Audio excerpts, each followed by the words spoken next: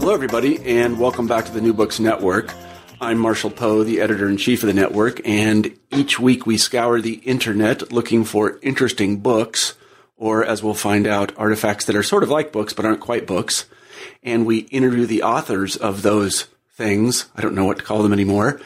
And this week I'm very happy to say we have my colleague Colin Gordon on the show, and we'll be discussing his book-like internet object called Growing Apart, A Political History of American Inequality. Now, in its own right, this is a terrific book, but it also is incredibly innovative in the sense of taking advantage, and I think full advantage, of everything the internet has to offer for those of us that create and disseminate ideas. I guess in 1995 we would call this a website, but it's not really a website because it's too interactive for that. It is a graphic presentation with a lot of text. You can move through it very easily. You don't have to stick in one place. It is non-linear, but its organization is incredibly clear. It is full of wonderful graphics, including video, I should say. And all in all, it just is an extraordinary thing to investigate. So I'm going to talk to Colin a little bit about how the book was made because it is so innovative. But first, let me say, Colin, thank you very much for being on the show. It's a pleasure.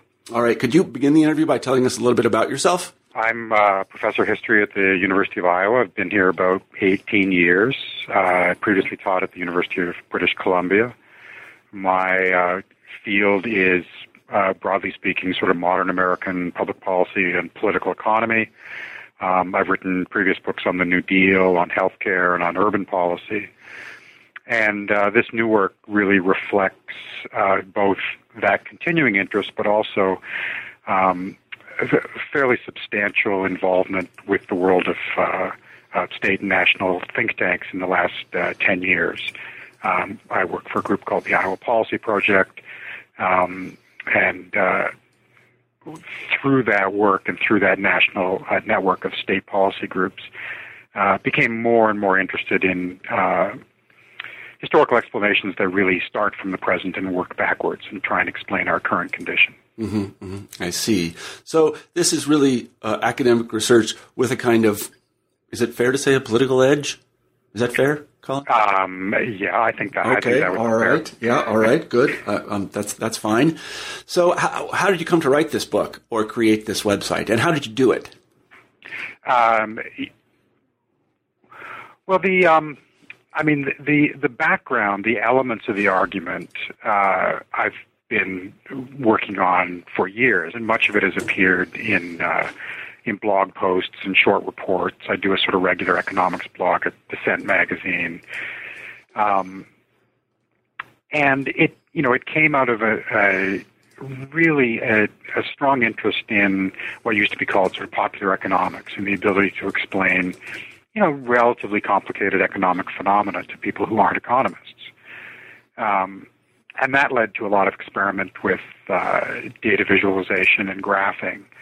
And eventually I landed on a sort of combination of video versions of graphs, that is a sort of narrated graph that would explain the metrics and the underlying logic in this sort of short 3 or 4 minute clump. And interactive graphs, which allow users to choose their metrics, choose their time frame, sort of compare and contrast and see change over time. Mm-hmm. And that segues nicely into my next question. Why this particular format? You could have obviously taken this material and published a book with the university press, but you chose not to do that. You've answered the question in part, but perhaps you could expand a little bit on it. What advantage is there of these things? I think the key thing here is, if you're interested in writing, as I am, a sort of historical account that explains the present is a moving target. And if I had published this with a university press, it would have a shelf life of about 8 months. And then it would be, all the graphs would say 2011 and it would be 2014. There are a number of extremely smart books on the history of American inequality. Or not the history, but sort of patterns. Paul Pearson and Jacob Hacker's Winner Take All, Timothy Noah's The Great Divergence. These are, really sort of remarkable pieces of scholarship. The shame of them, or the tragedy is that, who's going to buy a copy now? Because the data is 2 or 3 years old. Right. So the nice thing about this format is, that it's basically a living document. I can go in and edit the data in the background of the interactive charts. So, my chart of the inequality trends that runs currently to 2012, in November when the Census Bureau releases its income information, I'll go in and I'll add another year of data to that. And so it'll be constantly updated. I can also go in, of course, and tweak the text that's surrounding those charts to reflect those updates. And just as importantly, this has a sort of spare framework of references, or what we'd normally call footnotes. I can go in and add new scholarship and new perspectives as they arise. So one question that I think a lot of people, especially academics who listen to this podcast, will want to know is how is the book and how is the book being evaluated? Because as again many of the listeners know, usually with the university press they send them out to be what is called vetted. That is, people write letters about the books, and then you're supposed to change things in accordance with what the recommenders or the vetters say. Did you do any of that with this book? Not really. There's no conventional peer review here. The ongoing work that this developed from, was bounced off a lot of colleagues, and there was, some editorial intervention from my publisher, which is a Washington think tank called the Institute for Policy Studies. Other than that, there's no conventional peer review. I fully recognize the fact that I'm at a point in my career as a tenured full professor that doesn't really matter. Yeah, no, that's right. Yeah. I don't need this on my CV. But maybe you'll be promoted to full professor. Yeah. So my primary interest in was in making this useful to readers, to my students, to myself, on an ongoing basis. And the format in which you can keep it updated, both in terms of the underlying data and the scholarship, seemed to make the most sense. Now, you used a particular software platform to make the book. Can you talk a little bit about that? Yeah, I think it's really it's a sort of combination of platforms. The first and foremost, the framework and the text is on an open source, open access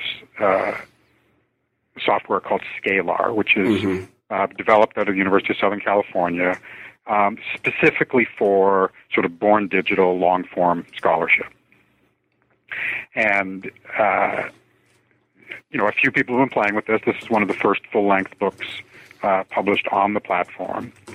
And it really facilitates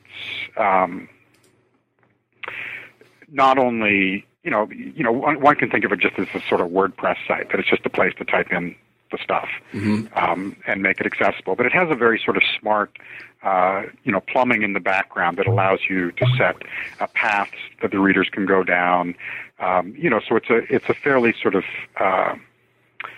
complex and interwoven table of contents. You can start in a certain place and go down a path and end up in a place that you might not expect. And then in the background, or at the top level, there's what I would characterize as a very conventional table of contents of chapters and subchapters and that sort of thing. One of the nice things about composing it, and this would apply to any sort of web-based thing, but it's particularly easy on this site, is that much of the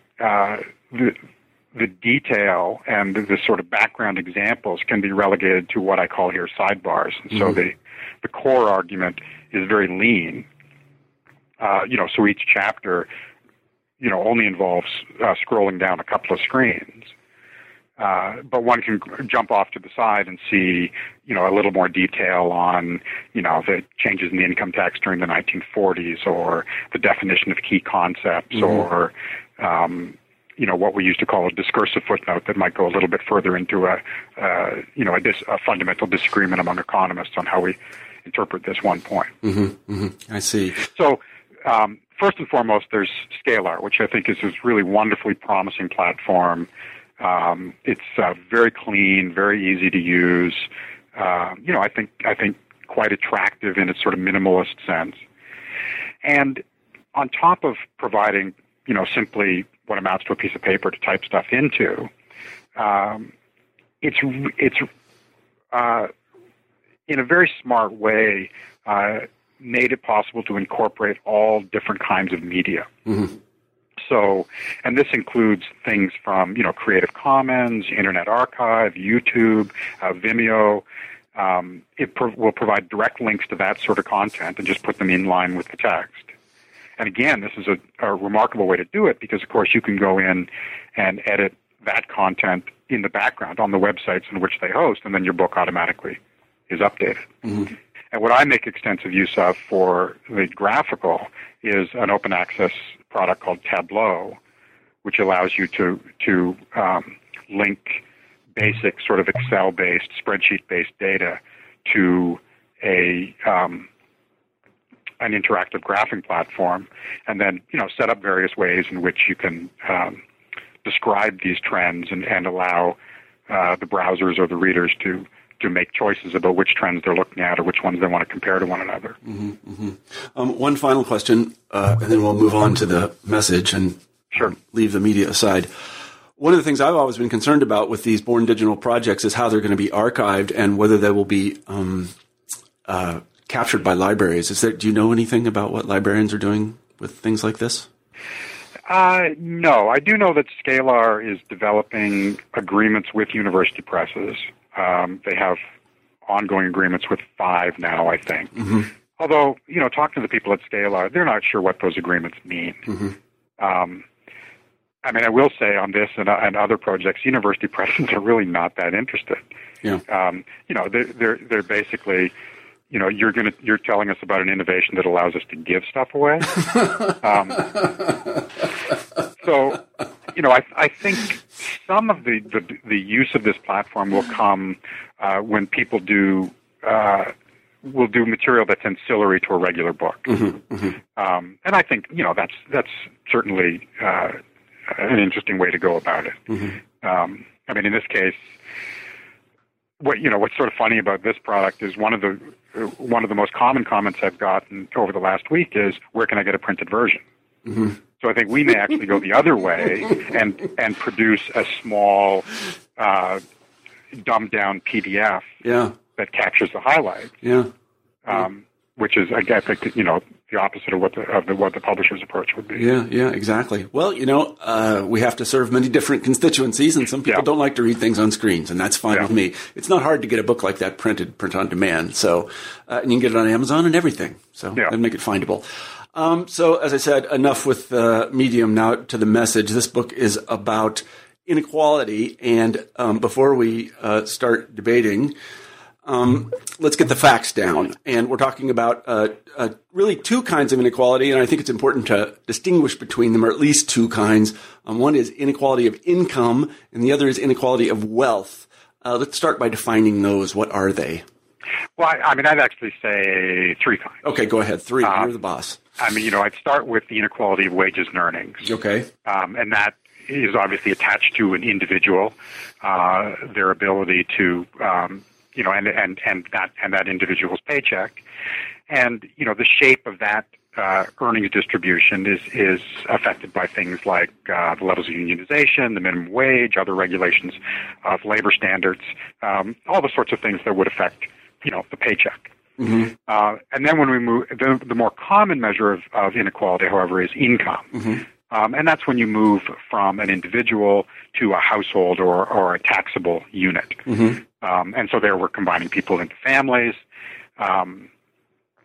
And, as a measure of inequality, it takes into account somewhat the changes in the sort of demographic changes and the labor force participation changes that have occurred over the last 50 years. Mm-hmm. So it's now, much it's now routine for women to work. 50 years ago, it wasn't. Mm-hmm. And so their income is part of family income. Mm-hmm.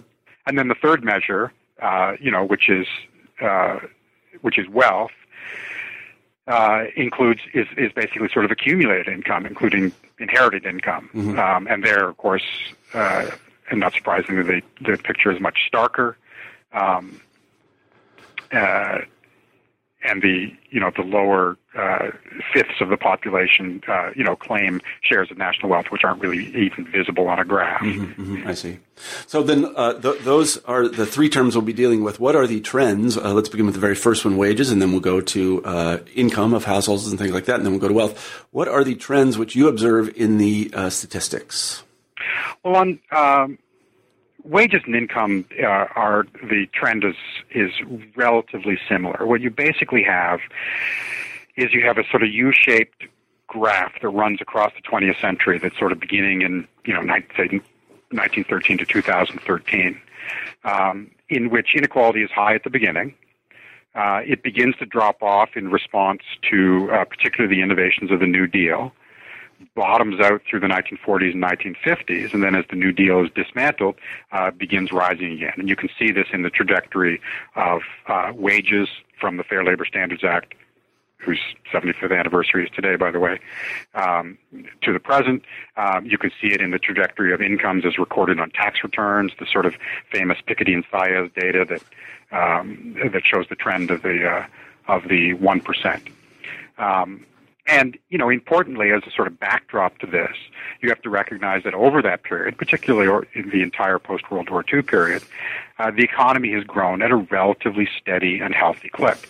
So recessions aside, productivity has increased, since the mid-1970s, productivity has almost doubled. It's increased like 87% or something like that.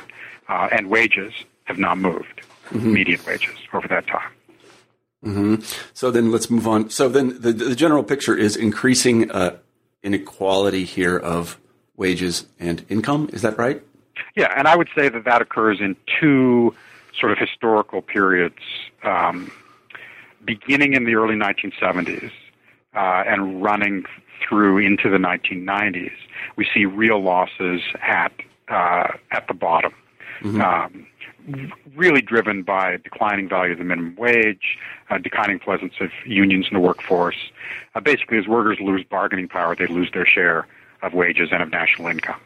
So just to be clear, then people in that lower, let's call it a quartile, I don't know the exact percentage, they are actually earning in adjusted wages and income less than they were. Yes.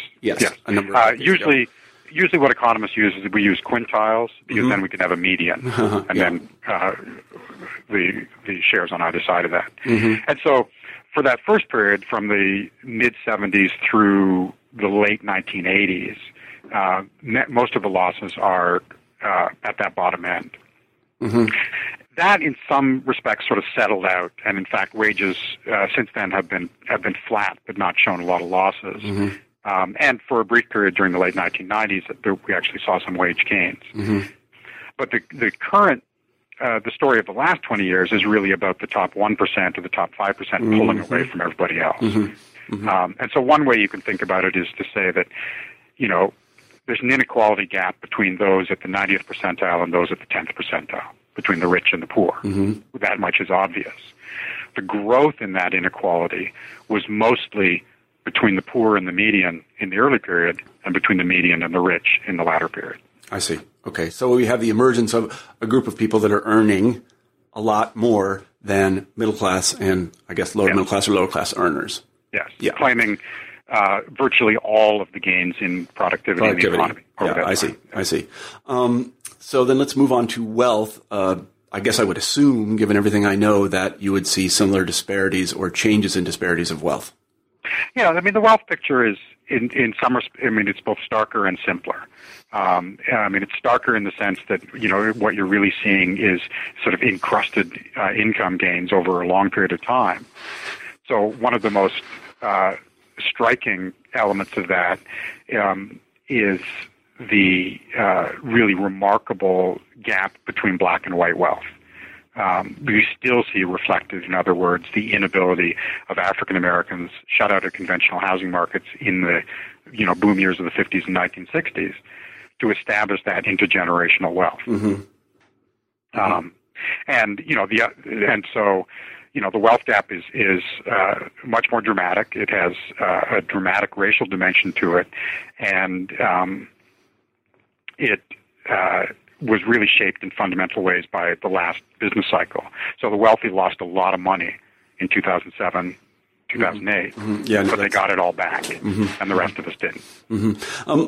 So I think I understand the general picture. Let me talk about what a couple of major, I guess I would call them really almost world historical events, what impact they had on these three things. One is the entry of women into the workforce. How did that affect these things? Well, I mean, if you don't mind, I'd like to sort of take a step backward and talk about a kind of explanation. Okay. Because I would say that in, both conventional, learned discourse, but also even in much of the economics profession, the dominant explanation here are these kind of sort of global explanations. What do we have? We have increased trade over this period.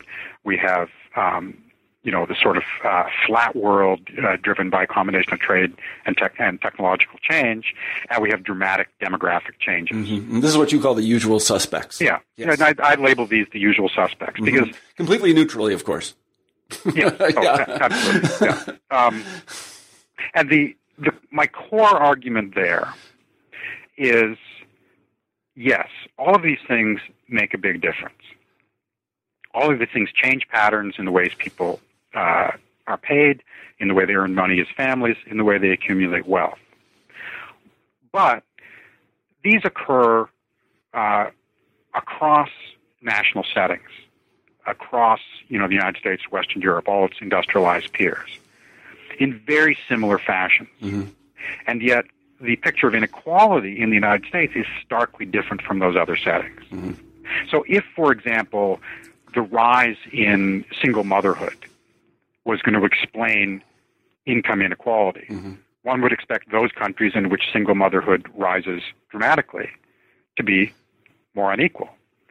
And in fact, the countries in which single motherhood rises most dramatically over the last 30 years, over the last generation, are the United States and Sweden, which are at opposite poles in terms of our usual inequality metrics. You can also say the same thing about trade. I mean, obviously, globalization, particularly for the way it's hollowed out manufacturing in this country, has fundamentally shaped our economy. But the fact remains, exports and imports as a share of the economy are much smaller in the U.S. than they are in most of Western Europe. I mean, the OECD, the European Union had a far greater impact on, the mobility of goods and the tenuousness of labor in Western Europe than NAFTA did in North America.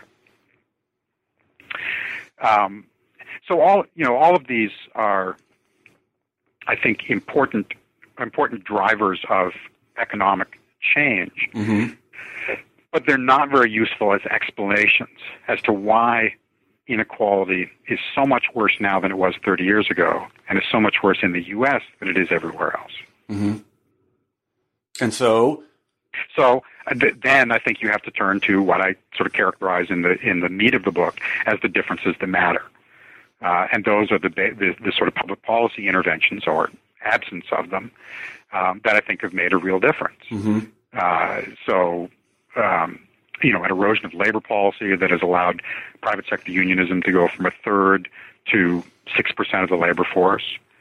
An inability to index or raise the minimum wage, which has let the floor of the economy sink steadily over the last 30 years.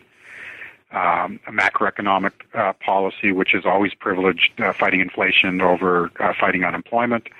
All of these sort of redound to the detriment of working Americans and their families. And on most of these, we do see substantial differences between the United States and its peers. And I think it's those differences that explain the different trajectories of inequality. Well, I mean, I think one of the starkest differences is that you show this in a few scatter plots where you put countries on the scatter plots. And it seems to me that the countries that have welfare states have much lower Gini coefficients. That is to say they have much less inequality. And the countries that don't have strong welfare states, that would be the United States and to some extent the UK, have much larger Gini coefficients. That is, they have much more inequality. And so in a sense, what you're saying is that it is, I don't exactly know how to put this, but these were political decisions. Right. I mean, I think that is the often the sort of classic way it's put. Because when you look at incomes, you can look at incomes after tax, the effect of taxes and transfers. Mm-hmm. And you say, well, what difference does public policy make? But I think it's only about half of the story, because if you dig down into the numbers, what's important to recognize is that inequality in the U.S. is the U.S. is an inequality outlier before the welfare state gets its bite at the apple. Mm-hmm. And so inequality is generated, I argue, in paychecks. Mm-hmm. And, then there's an unwillingness or an inability of the state to make up much of the difference to bring down poverty. Mm-hmm. So as a general rule, I mean, this varies across years, but as a general rule, you can say that everybody in the OECD, the Organization of Economic Cooperation and Development, which is, the way we usually think of our peers, ends up with about, 10 to 15% of its population in poverty as a result of market forces. Mm-hmm. Actually, let me say 15 to 20%. Then the question is, what happens after taxes and transfers? And what you see in the rest of the OECD is that's brought down under 10%. Mm-hmm. But in the U.S., it goes from like 18% to 15%. Mm-hmm. It's very little. And part of that is because the welfare state is meager, and part of that is because so much of our tax and transfer actually goes to people who, in inequality terms, don't really need it. Mm-hmm. Mm-hmm. It's famously the single largest subsidy provided by the federal government is the mortgage interest deduction. Mm-hmm. Mm-hmm. The single largest income transfer program is Social Security, which is not means tested. Mm-hmm. And which is not to say that I disagree with the government program that for retirement security, but just we need to recognize that we're not really talking about a program of substantial redistribution. Mm-hmm. Mm-hmm. I see what you mean. I mean, one thing that I came to realize in Europe only after being there for a while is that the United States really doesn't have a welfare system at all, at least in the sense of the one they have in the UK or France or someplace else. If you're out of a job and you don't have unemployment insurance, you get nothing. Whereas in Europe, that's not true. You can go on the dole. We don't even have that. I'm not saying that's good or bad, but just to put it in perspective. I mean, we do have a system of unemployment insurance, but when you compare it to its peers, it's not. It's harder to get onto it. It's easier to mm-hmm. get kicked off, mm-hmm. and the return rate, the share of earnings, mm-hmm. are much smaller. Mm-hmm. Mm-hmm. That's true. So I don't know if it's. I'm not quite sure where to go with the interview at this point, because it seems to me that the facts, as you lay them out, are established and almost everyone accepts them. Is there anyone that doesn't accept the facts as you've laid them out? Are there people saying, no, the statistics are all wrong, Gordon, he's smoking something? I mean, I think there are healthy debates around these issues. I mean, when people first started to worry about the sort of collapse of the post-war compact and the sharp rise in inequality in the late 70s, early 1980s. The focus then was often on technological change, the challenge that posed to the labor market, and the inadequacy of American education. And that's still a very strong argument. Mm-hmm. And it's a strong argument, I think, because it's attractive to the left and the right. I mean, you can use it as a way to beat up public teachers and public schools and say we're doing it all wrong. You can use it as an argument to put more resources into education. But ultimately, I don't think it's a very good explanation, particularly for more recent trends. Mm-hmm. In fact, you look at the wages by educational level in the U.S., the advantage of having a college education is starting to dissipate. Mm-hmm. Mm-hmm. But historically, the returns to education have increased tremendously over the past, 30 or 40 years. Is that correct? The returns to education have, over the last 40 years, but not over the last 10. Oh, I see. They've stalled. Okay, yeah. Uh-huh. Yeah. I see. Yeah. I see. Uh-huh. That's right. So, and the other thing is, if by any objective measure, which is how many years its citizens spend in school, the United States is far more educated than any of its peers. Mm-hmm. And yet it doesn't solve the inequality problem. Now, one can obviously move from there to argue about the quality of American education, which is a whole different ball of wax. But I don't think, on the face of it, the simple idea that the economy is changing dramatically and we just need to train our citizens to get jobs there really flies. So I think many people will want to know an answer to this question. Is it true that in absolute terms that the poor are poorer than they were fill in the blank? Is there any point can we say the poor are poorer today than they were 10 years ago or 20 or 30 or 40 or 50? Well, I mean, the problem is that, both your numerator and your denominator are fairly elastic. I mean, what does it mean to be poor? The war on poverty that dramatically expanded our welfare programs in the 1960s basically brought the U.S. overall poverty rate from the 20% range to the 12% range. And it's been there ever since. Is it measured any differently than it was? So I guess there's one interesting quote, and that is, people who have flat screen TVs are not poor.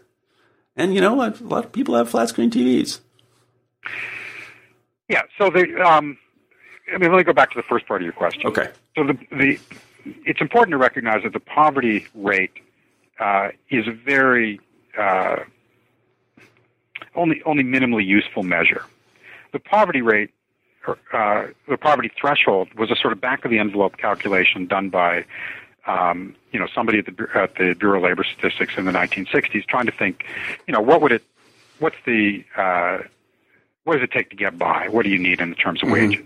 And they basically just use a simple formula that the Department of Agriculture was using at the time, assuming that people would spend about a third of their income on housing and about a third on food. So first and foremost, the poverty rate doesn't count the cost of health care, the cost of child care, a whole host of the cost of transportation, a whole host of things that weren't really major issues in 1964 when it was established. Right. So no one pretends that it's a very useful measure of what it means to be poor. The other thing, which, as you suggested with your sort of flat screen comment, is that, poverty in some respects is relative. That is, I think it's fair to say that the overall standard of living now is much higher than it was in the 1930s. It's much more routine for people to own things, like automobiles and smartphones, and that sort of thing. But even allowing for that, inequality, which is a sort of relative measure from the top to the bottom, is widening dramatically. And one can say, well, you're not poor if you have a smartphone, but we live in a society where, most people need a cell phone as a form of communication, as a way to, contact your employer, whatever. There is a fair amount of research into this question by looking not at income inequality, but what's called consumption inequality, which measures, what people are able to buy rather than what they're able to earn. Because, the price of goods like computers and flat screen TVs have come down dramatically. And the general trend is that consumption inequality is not quite as severe. And that captures some of the poor can have a cell phone and a flat screen TV, but that it's widening at about the same rate. Yeah, I certainly take your point about measures of poverty being relative to other more general measures, and I think that's only appropriate. Of course, they should be in any society that is progressing. That's exactly what we would expect. I think 50, 60, 80 years ago, people did not expect health care to be part of the general goods package, and today they do, and they should. Right. I can't imagine even a conservative saying anything different. We do not want people dying in the streets. Maybe 80 years ago, some people, I don't know, they did die in the streets, but not anymore, and we can't allow that. So yeah, that's a good point. And I think the argument about the relative position of people, it has to be set against the backdrop of overall productivity. Yes, absolutely. That's absolutely right. So while agreeing with that, I guess a question that I have, and I think a conservative would have, is Why do we care about this? What harm does it do? If all boats are rising, and it's true that the boats in the top 5% are rising a lot faster than the boats in the bottom 5%, why are we worried about that? What harm does it do any of us? Well, it's not true that all boats are rising.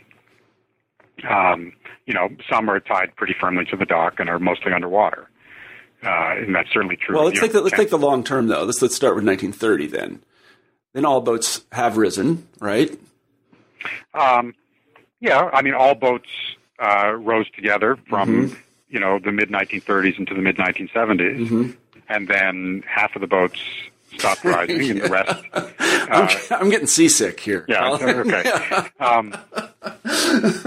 Yeah. Well, to unpack the question, mm-hmm. I think you first have to ask, because this is often the way it's put in conservative circles, whether in fact some inequality is good. Mm-hmm.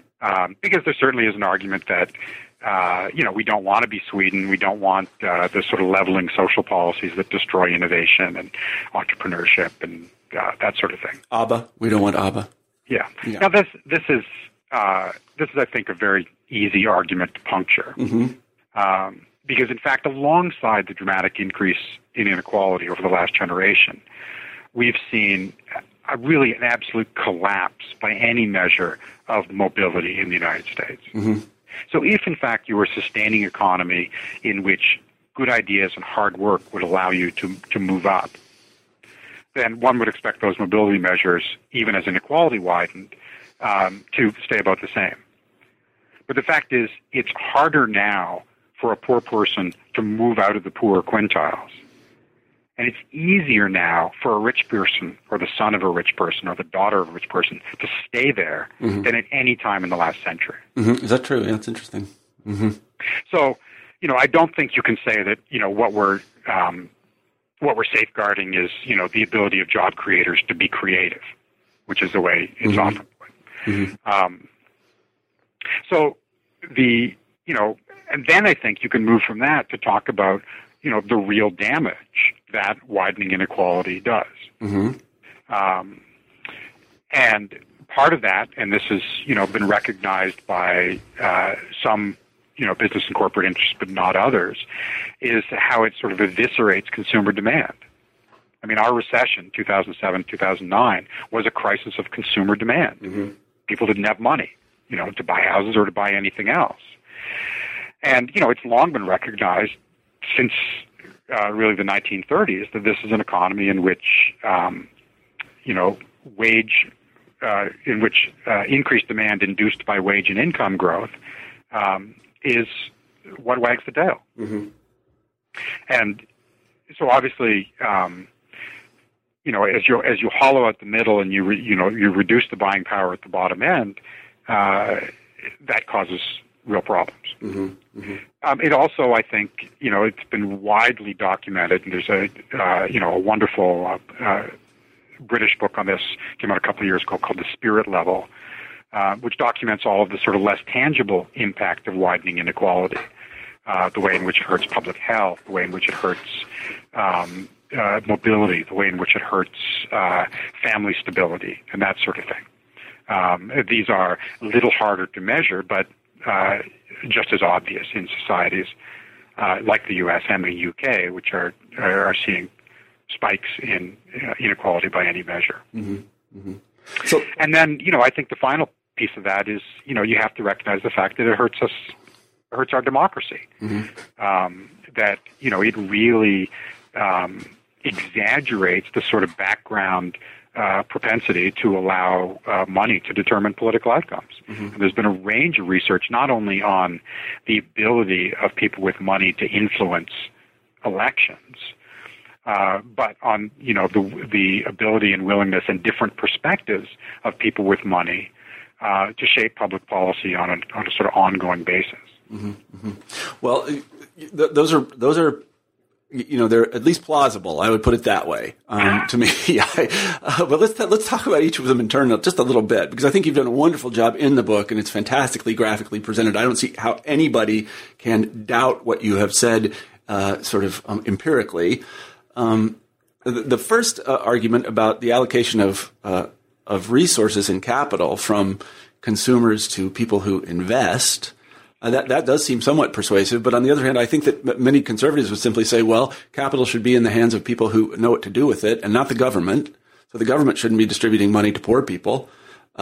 It should be actually leaving it in the hands of people who know what to do with it, and they'll allocate the capital, and that will create jobs and increase consumer activity. No? Well, I mean, we're a long way removed from what's good for General Motors is good for the country.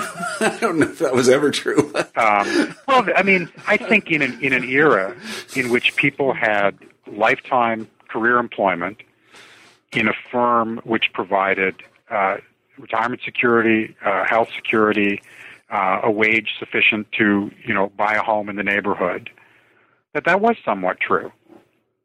Granted, it wasn't GM's largesse largely driving that. It was the political system in which they were nested. Mm-hmm.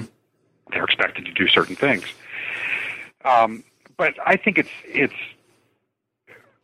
become increasingly difficult and in some respects ludicrous to make the case that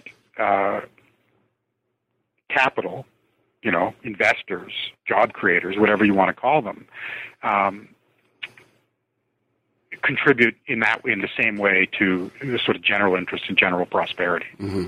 I mean, this was famously true as we emerged from the recession, when corporate profits hit levels they had not seen since the 1920s.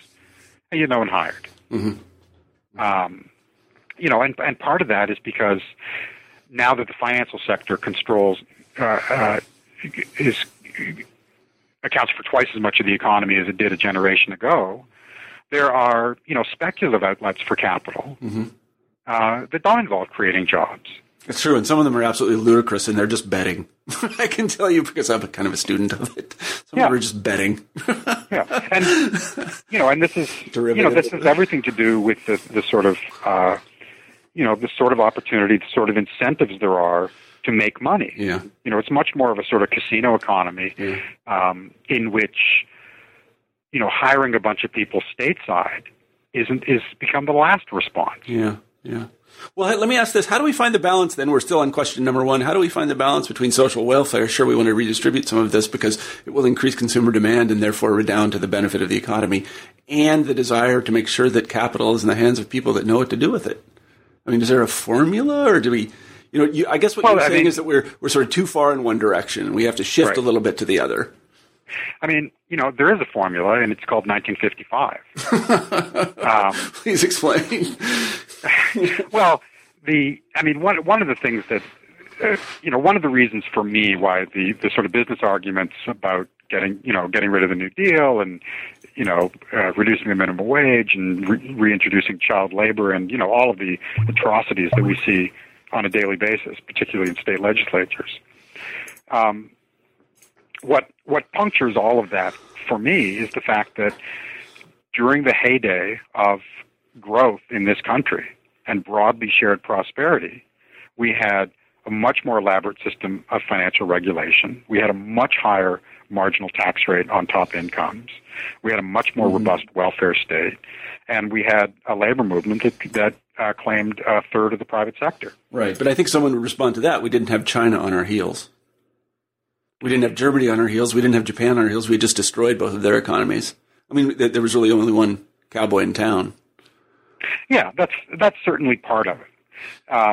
But one has to remember that the New Deal, the dismantling of the New Deal, which began really in the early 1970s, began in response to competition from who? Germany and Japan, countries with much more robust, social welfare and labor systems than we had even at the time. Mm-hmm. So I think it's disingenuous for business interests to say, we live in this sort of wide open cowboy world, and corporations know no national boundaries. Mm-hmm. It's simply not true. Mm-hmm. Mm-hmm. Globalization has made a difference, but a large amount of capital is rooted in place. Mm-hmm.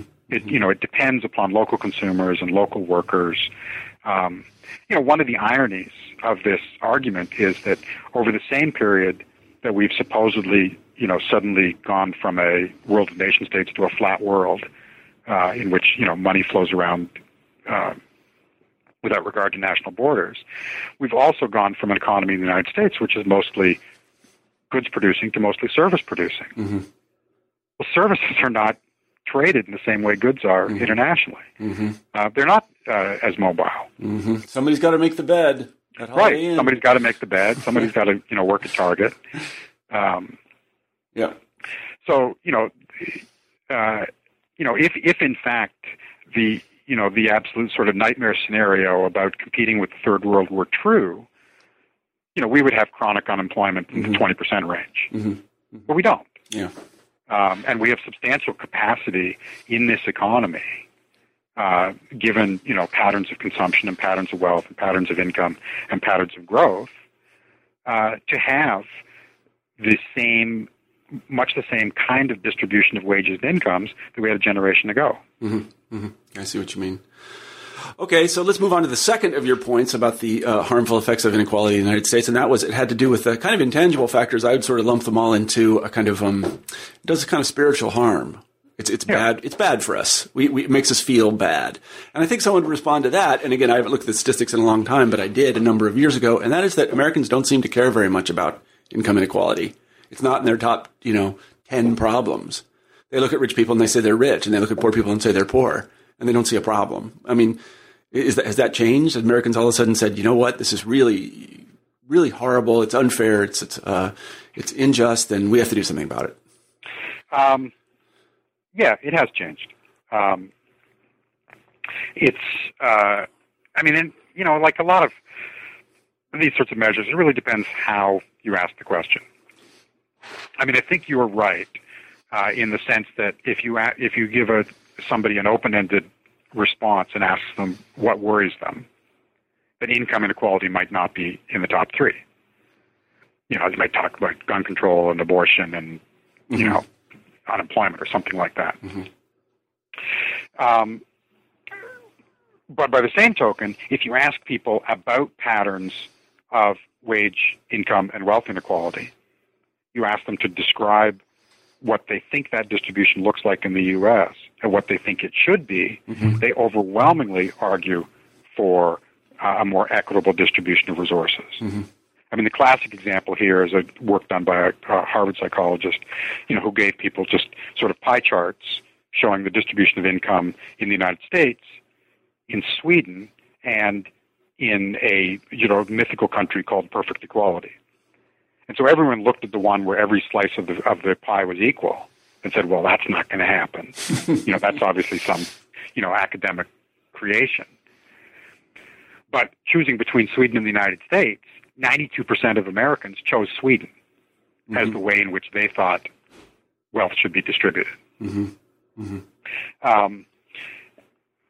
It's also true, from the same body of research, that Americans dramatically underestimate how unequal things are. Yeah, this part of your book, this is fascinating, actually. Go ahead about that. Well, particularly on wealth inequality, but also on income inequality. I think there's a general sense that, most working Americans are sort of treading water and some people around them are getting rich. But I don't think people understand, how dramatically that picture pivoted in the 1970s. That is, it used to be everyone was getting rich or richer, and that's no longer the case. It's also true if you ask people what they think the distribution is, they pick something that's, that looks much more like Sweden than it does like the United States. They don't understand, that the top 10% control about 80% of wealth and the bottom 10% control, less than 0% of wealth because mm-hmm. Their debt exceeds their assets. Mm-hmm. Mm-hmm. Well, yes, I see just what you mean, and it is remarkable that Americans don't realize the extent of inequality.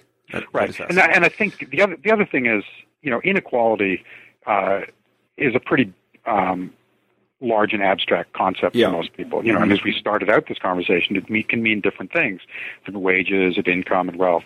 But I think if you parceled it out and you ask people questions about things like, what should the minimum wage be? You know, what should unemployment benefits be? How long should these sort of policy levers that shape inequality? Then, you know, the answer to your question, do Americans care, is pretty clear. Because they think policy should be this way when it's not. But on the other hand, again, some conservative might say, well, if you look at the American tradition, and that is values that Americans hold very dear, they also believe in a much stronger notion of individual freedom and liberty than places like, let's say, Germany or France. That is that the government can tax you, that's legitimate, but not very much. And the government can determine what you're going to pay your employees, but they really shouldn't be intrusive about it. And basically everybody makes their own way, and that's sort of the way we do things. You know, it reminds me a little bit of Tocqueville, but these values haven't changed. Could you ask Americans those questions? I think you ask Americans those questions, and, you know, liberty above all. You know, again, I think the question in the abstract is close to meaningless, right? Do you believe in freedom? Do you believe in liberty? The rubber hits the road when you started asking them, what would you do in these circumstances? And I think people pretty consistently argue that this, say Social Security, or this, the minimum wage, is an appropriate intervention. And, you know, what follows from that is, I think the polling on whether or not we should have a minimum wage is pretty decisive.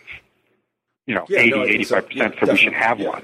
You know, then the breakdown is where should it be? Yeah. But again, I think a lot of it has to do with how you ask the question. And if you ask it in a kind of fully articulated way, I think you'd get a very different response. And the fully articulated way is, do you want the federal government to take part of your wages and give it to people whom you don't know for purposes of general welfare? I think a lot of Americans would just say, no, I don't want that. I don't want the federal government taking any more money than they already take from me. Whereas if you simply say, do you think the minimum wage should be this, or do you think that social welfare programs should be up to this level? I think they'll say yes, because you're not asking them this more. I think it's a more fundamental question for Americans, and that is, where's the money come from? Is it my money? Yeah, but I think that's you know, an example of the sort of perennial problem in which, you know, everyone wants the public goods or the public services. No one wants to pay for it. That's why they're called public, right? Yeah, I know. I do.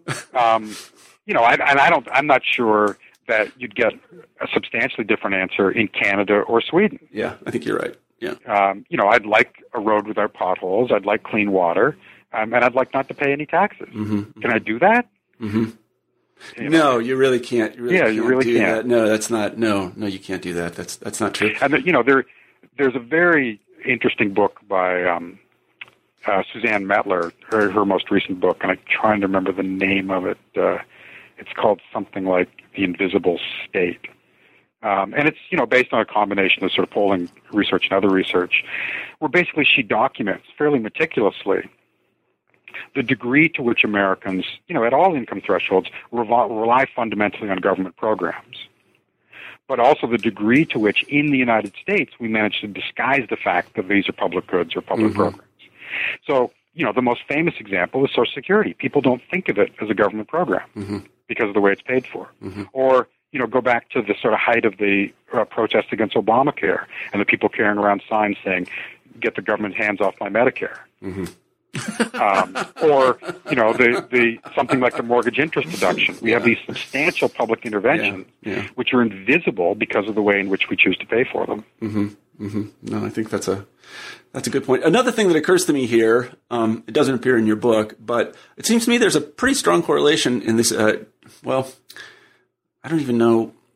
It seems to me that Americans are more religious than most folks, and religious people are concerned with things, non-worldly things. And so when you come and ask them about things like this, there are other considerations you do not find in Sweden. So, you know, they have an additional set of preferences. And I think that matters in America. You know, let me put it in the most general way. I think most Americans who are religious know there is no redemption here on earth. The rich are going to pay and the poor are going to pay. Everybody gets judged. And so it don't really matter. Are you trying to reassure me? No. I know where you're going, Colin. I'm not going to say where. Well, I mean, I think there are two parts to that. I mean, one of which is, I think you're right exactly as you phrased it. That certainly there are other elements that I don't touch on here, and religion is a major one that shape people's view of the world, and where the rewards really lie. But I think, I'd also like to sort of stick a pin in, another favorite book of mine, which is Thomas Frank's What's the Trouble with Kansas? Mm-hmm. Being from Kansas, I didn't like that book at all, but go ahead. Where, and where he makes the case that, people are being mobilized politically on the basis of these non-economic issues, on, abortion and gay marriage and things like that. Mm-hmm. But those who are doing the mobilizing then turn around and act on the economic issues against the best interests of, of those who are voting Republican because they think they're going to get rid of Roe v. Wade. Well, against the economic interests of. Against their own economic interests. Yes, that's right. But the fundamental misunderstanding there, being from Kansas, and Frank is too, is that those things matter to those people more than money. And, that just has to be understood. Abortion matters to those people more than money. All of it does. But the point, and I take Frank's principal point to be not the motives of the voters, but the motives of the politicians that are mobilizing them. Yeah. Who are in fact, quite cynical about things like abortion, which is not really a fight they want to win. No. Because they can't mobilize people right. against it anymore. They can't win it anyway. Yeah, that's right. So anyway, let's move on to the third of those issues, and that is that inequality is bad for democracy. There's actually an election going on in Northampton where I sit today, an election. It's going to override, believe it or not, it's going to override a state law which says that you cannot raise the property tax more than a certain amount every year. I think the people of Northampton are going to override that and tax themselves. So there you go. I voted for that, I'll tell you, because they were going to fire some school teachers. Don't like that very much. And then we have a congressional election going on today. Nobody bought my vote. They weren't handing out dollar bills for my vote anywhere. So I guess it's, you hear this a lot that somehow you can buy elections and stuff like that, but I don't know how it happens. It's not as crass as buying votes. It's a matter of the way in which the parties frame their positions, the way in which parties compete and candidates compete within parties, and the way in which that is shaped so fundamentally in the U.S. by, even pre-Citizens United, by the presence of money in the system. Mm-hmm. I mean, this is the reason why, in the United States you have two parties which don't really stand for anything but election, on a historical basis.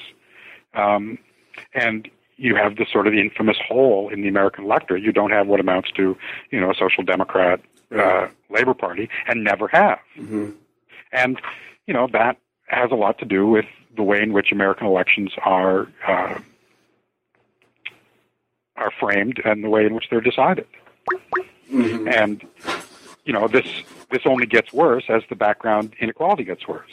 Mm-hmm. And, so I personally, I think it's sort of obscene the way in which, Sheldon Adelson and Karl Rove supporters were able to pump money into the last election. Now, granted, they lost, but I think in their absence, they would have lost spectacularly. Mm-hmm. Mm-hmm. And so the fact that they were able to make it a close election is I think, frightening. Mm-hmm. Yeah, I don't know. I always wondered about the connection between money and politics in the United States. People talk about it a lot, and especially in terms of lobbying, these lobbyists go and try to affect votes. It's just always been something that's a little bit opaque to me, because I don't know anybody that doesn't vote their conscience. I just don't know anybody who says, well, that's not true. I take that back. I do know some people that will vote their pocketbook, and they tend to be state employees. To be honest with you, they're people who work for the state government, or they work for a university that's funded by the state government, or they work for the Fed. Right. And they'll vote Democrat. I think most of the damage that's wrought by money in politics is done before anyone gets to the voters' booth. Oh, you think so? Uh-huh. And it has to do with who the candidates are, what the issues are, what the range of acceptable political debate is. Yeah. And less to do with the way in which money might shape, who votes in a given election. Mm-hmm. Mm-hmm. So we've answered those questions, and I think I certainly understand your position. Much of it is very persuasive. One of the things we talked a little bit about Marxism in the pre-interview. One of the things that occurs to me is there was this old Marxist notion of false consciousness. Do you remember that one? Yeah, false consciousness. So it seems to me that somebody could read your book and say, you know what Colin Gordon is saying is the Americans have kind of a false consciousness. They think that things are going really well, but they actually aren't. Would you associate yourself with that at all? In other words, they believe in a kind of mythical world where they can all do well and get to the top of the heap, and this supports the entire unfair system. I don't think I really agree with that. I mean, I think what I've described in the book is relatively well known. I mean, this is a synthetic piece of scholarship. Mm-hmm. It draws on a wide array of data sources and other scholarship and tries to make them digestible. But I think the basic storyline is relatively well known. Mm-hmm.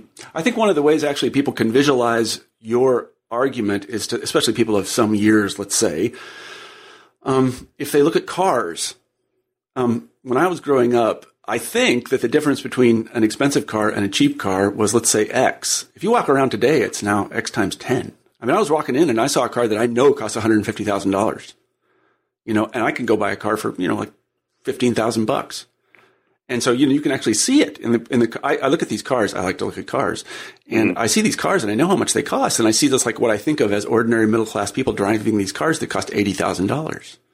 Middle class people don't drive $80,000 cars, but they're everywhere. I mean, my point of reference is not ideal on that sort of thing, because I grew up in a small town in Canada, and I've lived in university towns most of my life where these sorts of the larger distributions are not really present. But I think that is most people's experience. They look around and they say, well, where the hell did they get the money? Yeah, really. I've seen that. Yeah, I mean, I've seen it in my own life. Yeah, I do. But it's funny because Americans are somewhat reserved. They're not usually very ostentatious about their wealth. The classic thing for a very rich American to say is when you walk into their palatial home is that we're comfortable. Yeah. That's all they say. We're comfortable, and they're not just, we don't have servants generally, and we're just not very ostentatious about wealth.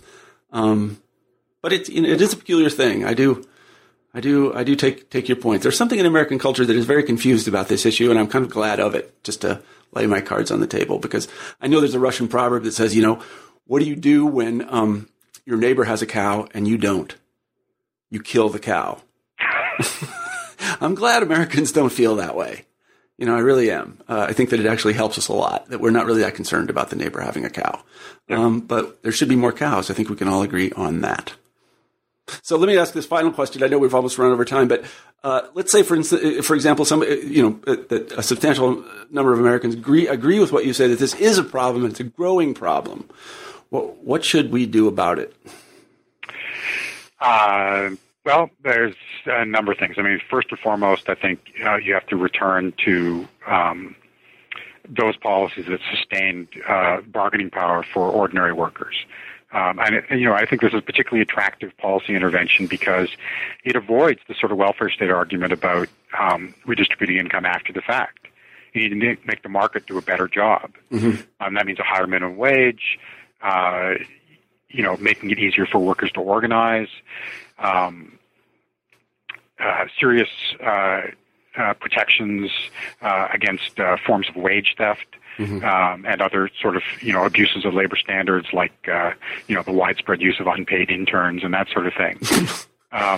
You got to build a much more serious floor under the economy that gives workers some basic bargaining power and some sustained recognition of their rights as workers. Mm-hmm. And that will take you a long way. Mm-hmm. Yeah. And then I think you move to the top and you look for ways to sort of change the incentive structure for incomes at the very top. One very simple intervention would be a financial transactions tax, which would raise a lot of money, and it would dampen the sort of speculative enthusiasm that creates things like the housing bubble. Mm-hmm. And so all economists, even conservative economists, generally agree that the finance sector is about twice as big as it needs to be. After all, an efficient finance sector is a small finance sector because it provides the intermediary services for the rest of the economy. But it's gone in the opposite direction of things like Walmart or Microsoft in providing more and more efficient products to more and more people. Right. It's in fact and it's that not only creates the bubble and widens inequality, but it's drawing off talent from other sectors of the economy because bright young people think, I'm going to go into finance and get rich before I'm 30. Right. Instead of doing something that will actually create wealth and general prosperity. And I think the bottom line research on the tax side is that we have substantial room to raise tax rates without creating any disincentives to investment. On the order of, so our top marginal rate is 39% now. I think we could go to 60 without, causing a ripple in the way in patterns of investment in the economy. There's just a lot of room there. And of course, once you do that, a combination of something like financial transactions and a little more on the income and corporate income side, then you have the resources to do a lot of other things. Sustain better unemployment system, beef up the options available under Obamacare, take a little bit of heat off the states, and just all the way down the line. Okay, so do you think any of that will happen? I mean, all of that involves big government. I mean, there's more government is the only way you're going to get there as far as I can see. Well, I mean, it depends what you mean by more government. I mean, I think people look differently at a set of baseline standards for things like wages and workers' rights than they do at redistribution after the fact. And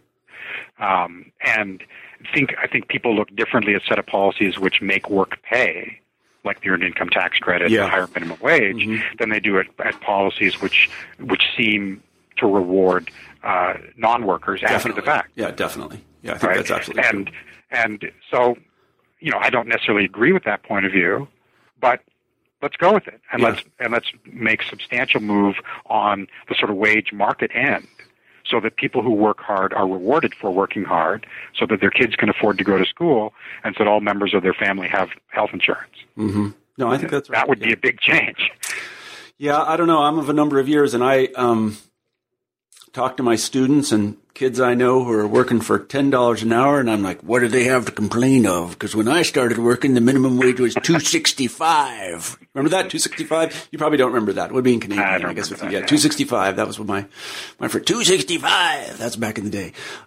So it's all very interesting. Well, let me thank you very much for writing the book. If that's what it is, it's a terrific piece of work. I think it should cause a tremendous amount of discussion. These are issues that we absolutely have to think about. So you made a great contribution in that way. But before we close the interview, let me ask our traditional final question, and that is, what are you working on now? Is it a book in smoke signals or something? I guess it kind of be interesting, wouldn't it?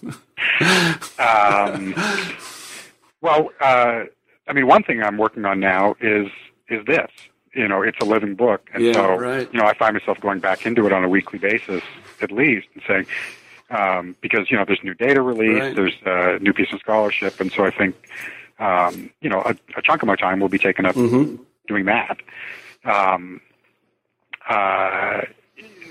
have another project, which I'm also developing on Scalar, on the fate of two old African-American communities outside St. Louis, which allows you to do different kinds of things on the platform, sort of animated maps and photographs and that sort of thing.